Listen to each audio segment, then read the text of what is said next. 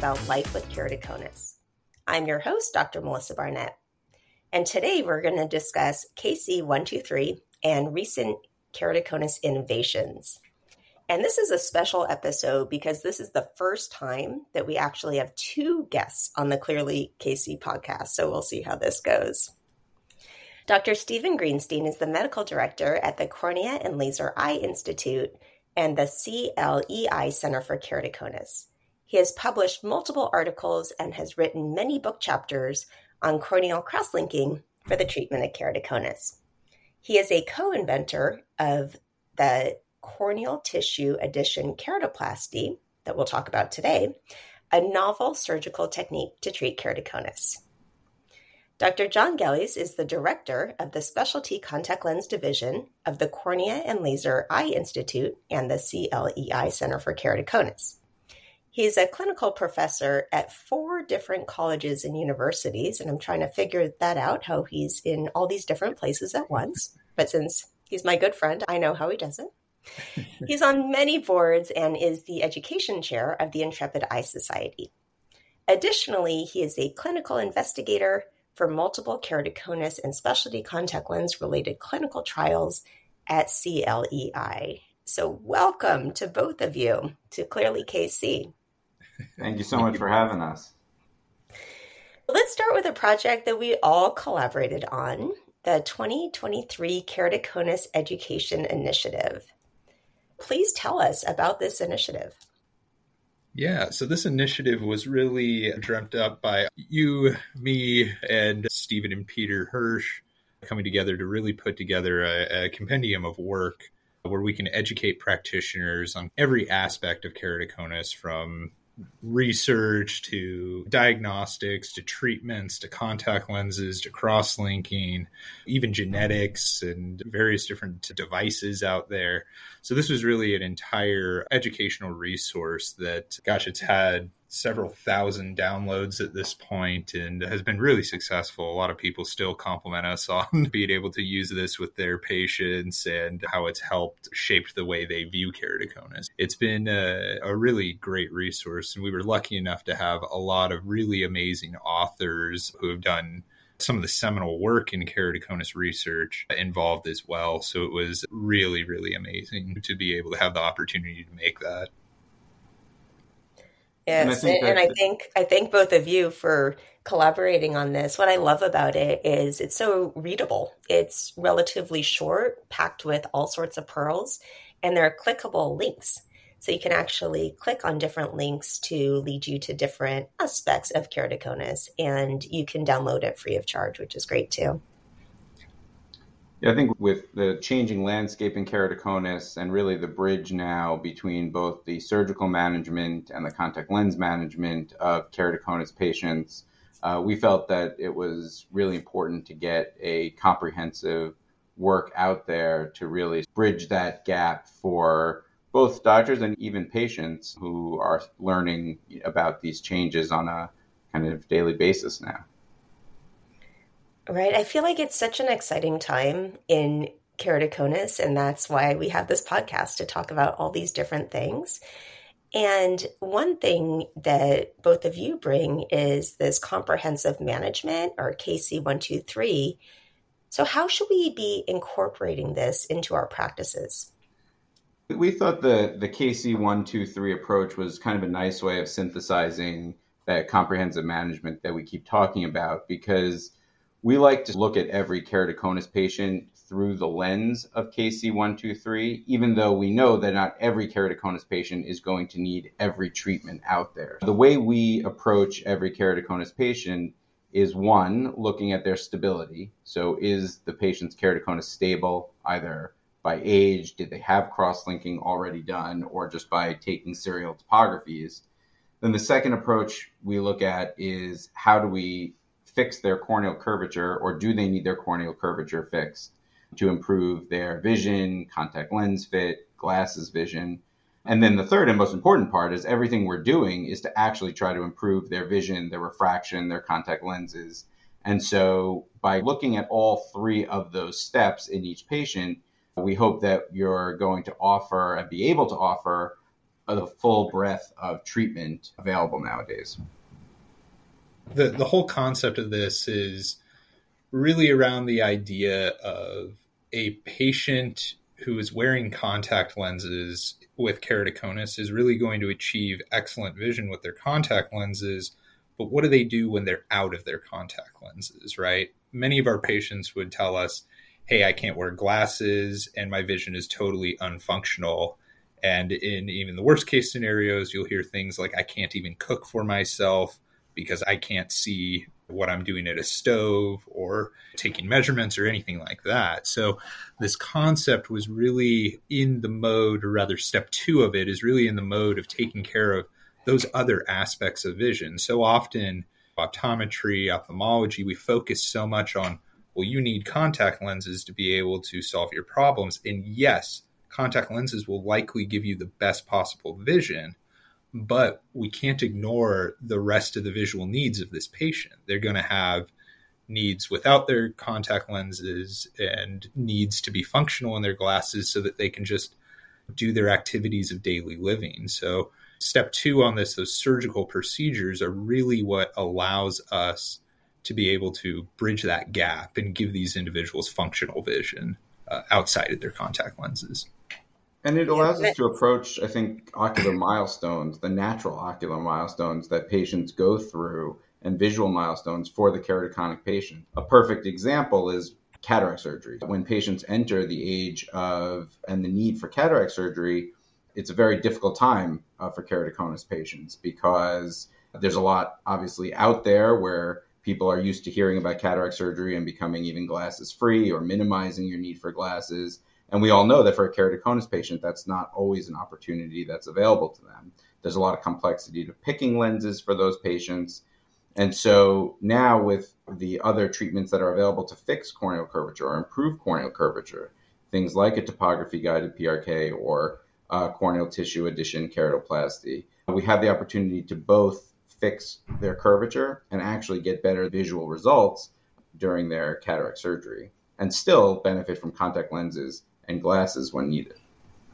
Yeah, and I think one very important point in this all, if we go back to the contact lenses too, is many of those individuals who aren't functional with glasses or aren't functional without glasses, those individuals are the ones who engage in more risky contact lens wear behaviors. Those are the individuals who, when the lens hurts, they don't have an option to just stop wearing the lens. Whether they're in pain or not, they're not going to be able to see without it. So those individuals tend to continue to wear their lenses despite having problems, complications, those sorts of things, because they just cannot function. The difference for these patients is for some of them that have functional vision, they can be out of their lens. They can wear their glasses. They don't have to deal with those complications. Whereas the individuals who can't function with that, those are the individuals that end up with corneal abrasions and then infections and even worse complications in time. So having this as a comprehensive compendium for those patients is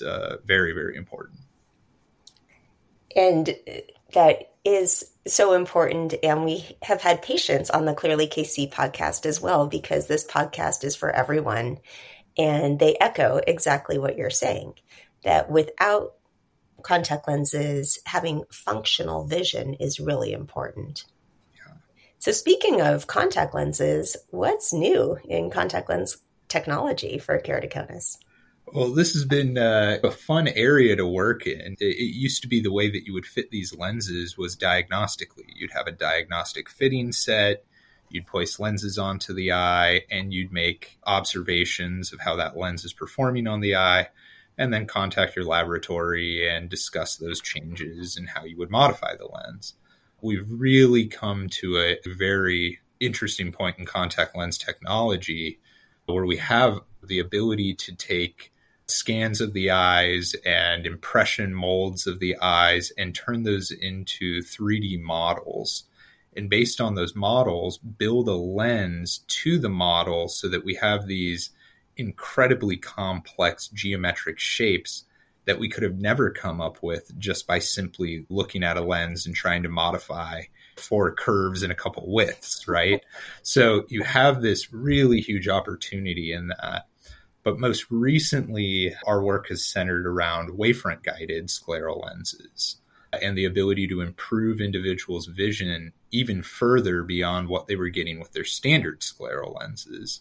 We worked with the Ovitz team to be able to do this starting back in 2020, and actually just wrapped up our clinical trial on this, where we saw individuals would have about a line or more gain in visual acuity, but more so than that, a reduction of the halo flare and glare that they saw by about 50% on average.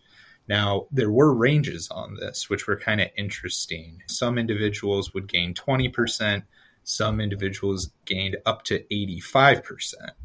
But what you saw across the board was that we asked patients, what was the vision that you preferred? Was it in the traditional optics or was it in the wavefront guided optics?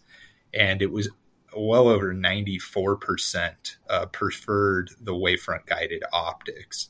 And Wow. That was even in patients who didn't gain a line, which was really impressive. So what That it's improved quality of vision they preferred. Exactly. If we could improve that quality of vision, not even just the quantity, not the number of lines, right. The but quality even is just very the important. clarity. Yeah, it was very, very cool. Wow, can't wait to see that published. Yeah, we're in the process. Wonderful. Yeah. Stephen, I understand you're a co-inventor of CTAC, a novel surgical technique to treat keratoconus. What do we need to know about this technique? This is kind of similar to the excitement around wavefront guided optics and contact lenses. This is probably the most excitement that we've had in a long time around a new surgical procedure for keratoconus. And CTAC is really a novel inlay. So it's an addition procedure. You're not removing any corneal tissue, you're adding corneal tissue. And we add a gamma irradiated sterilized tissue provided by a Corneagen to the keratoconic cornea to reshape it. And what we have created is a process where we can now take patients' corneal topography and tomography data. We can actually review that data, process it through software, which then can present some different options for inlays to improve the corneal topography and improve corneal shape. And now we use the Zemer femtosecond laser at Corneagen to then cut inlays to that desired shape. And then in the office or in a surgery center, we can then place these inlays through corneal channels. And we've just seen an unbelievable amount of reshaping with these inlays. So we just recently published our data on CTAC. We were actually fortunate to be placed on the cover of the Journal of Cataract and Refractive Surgery this past July, which was very exciting. And we found that there was an average of about a 5-line improvement of uncorrected vision for patients with moderate and severe keratoconus, and just over 3 lines of glasses vision improvement. So we were seeing an improvement of vision from about 20/80 to 20/40 in glasses in patients with moderate and severe keratoconus. Just to put in perspective, the average Kmax in these patients was well above 60 diopters. So we're talking about an advanced keratoconic population who previously would really require corneal transplant to improve their vision if contact lenses were no longer sufficient. And now we have an opportunity to perform a procedure for them, which has a real meaningful impact on their vision, especially their vision in glasses. So if you can bring a patient's vision to 20 in glasses, that really improves their quality of life. As John was saying before, we have these patients who just have felt so dependent on their contact lenses that they can't even cook at home without them. They're afraid of what would happen if they had a fire in their house and they had to immediately leave without their contact lenses in. And if you can give a patient like that a functional walk-around vision where they still wear contacts during the day but have the ability to get around in glasses, it really is life-changing. And our excitement goes even further because we're really starting to now use the CTAC inlays in more mild cases, and we're finding equally as impressive results. So here we've gotten patients to even 20/25 and sometimes 20/20 vision in glasses when they've started at a better starting point with more mild keratoconus. So we really haven't seen anything like it in terms of visual correction.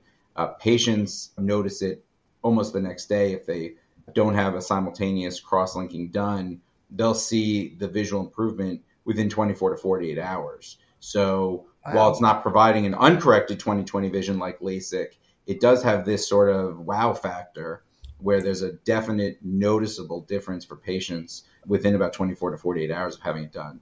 So we're really excited, and it's starting to roll out around the country. We just presented our data at the Academy of Ophthalmology, and we're hoping that over the course of 2024, more and more surgeons will be able to provide this around the country. That's great. And that was my next question. So right now, if a person is interested in CTAC, where can they go? There are a few centers that have started to perform CTAC around the country. There's a process which we have just now started to roll out where surgeons can be trained in CTAC and then provided for their patients. So I think you're going to see over the next 6 to 12 months a large number of surgeons start to adopt this technology, and it will be more readily available around the country. That's fantastic. And then, John, when you're fitting contact lenses after CTAC, how is that experience for patients? It's actually been extraordinary. You'll find that some of these patients after CTAC, because the curvature changes are just so significant, you're able to even take them out of using more advanced lenses and put them into simpler lenses. So we've had a handful of patients that have actually had complications with corneal lenses or had used scleral lenses in the past, and after the procedure are either successful in those corneal gas perm lenses or are able to go from using a corneal gas perm lens or a scleral lens down to either a soft or custom soft lens. So we've seen some really, really impressive changes with this. And I think, correct me if I'm wrong, John, but you've always told me, and surgeons know this from previous history of other inlays like Intacs, where the actual fit of a scleral lens can be more complicated with the peripheral changes in the cornea and the elevation in the cornea. CTAC really doesn't have that. CTAC maintains the normal peripheral curvature of the cornea. So when it comes to actually fitting the lens, and obviously John can talk about this more than me, but I don't think the challenges like Intacs are really there anymore. Yeah, I mean, Intacs, the big issue with that was that abrupt curvature change that would happen, that extreme fast elevation change. And coupled on top of that, you would have changes to the epithelium, which would cause it to thin.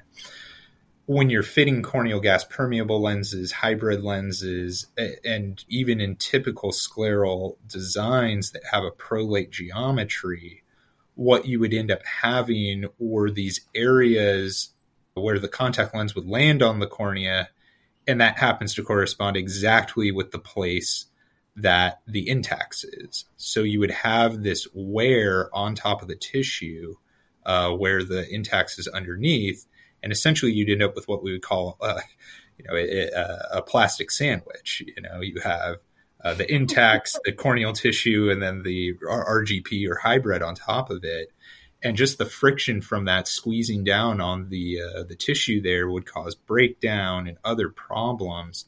With CTAC, because this is a form of lamellar keratoplasty where we're implanting this large piece of corneal tissue into the cornea, it ends up maintaining this very smooth, gentle curvature, and you just don't have the problems that you would. Plus, obviously, because it's made out of corneal tissue, the biocompatibility is just superior to anything that you would have with these synthetic inlays. So we don't see things, inflammatory events, neovascularizations, or extrusion of these. It's really remarkable. I can't wait to see what the future holds because this is super exciting. Thank you both so much. The time just flew by with so many clinical pearls.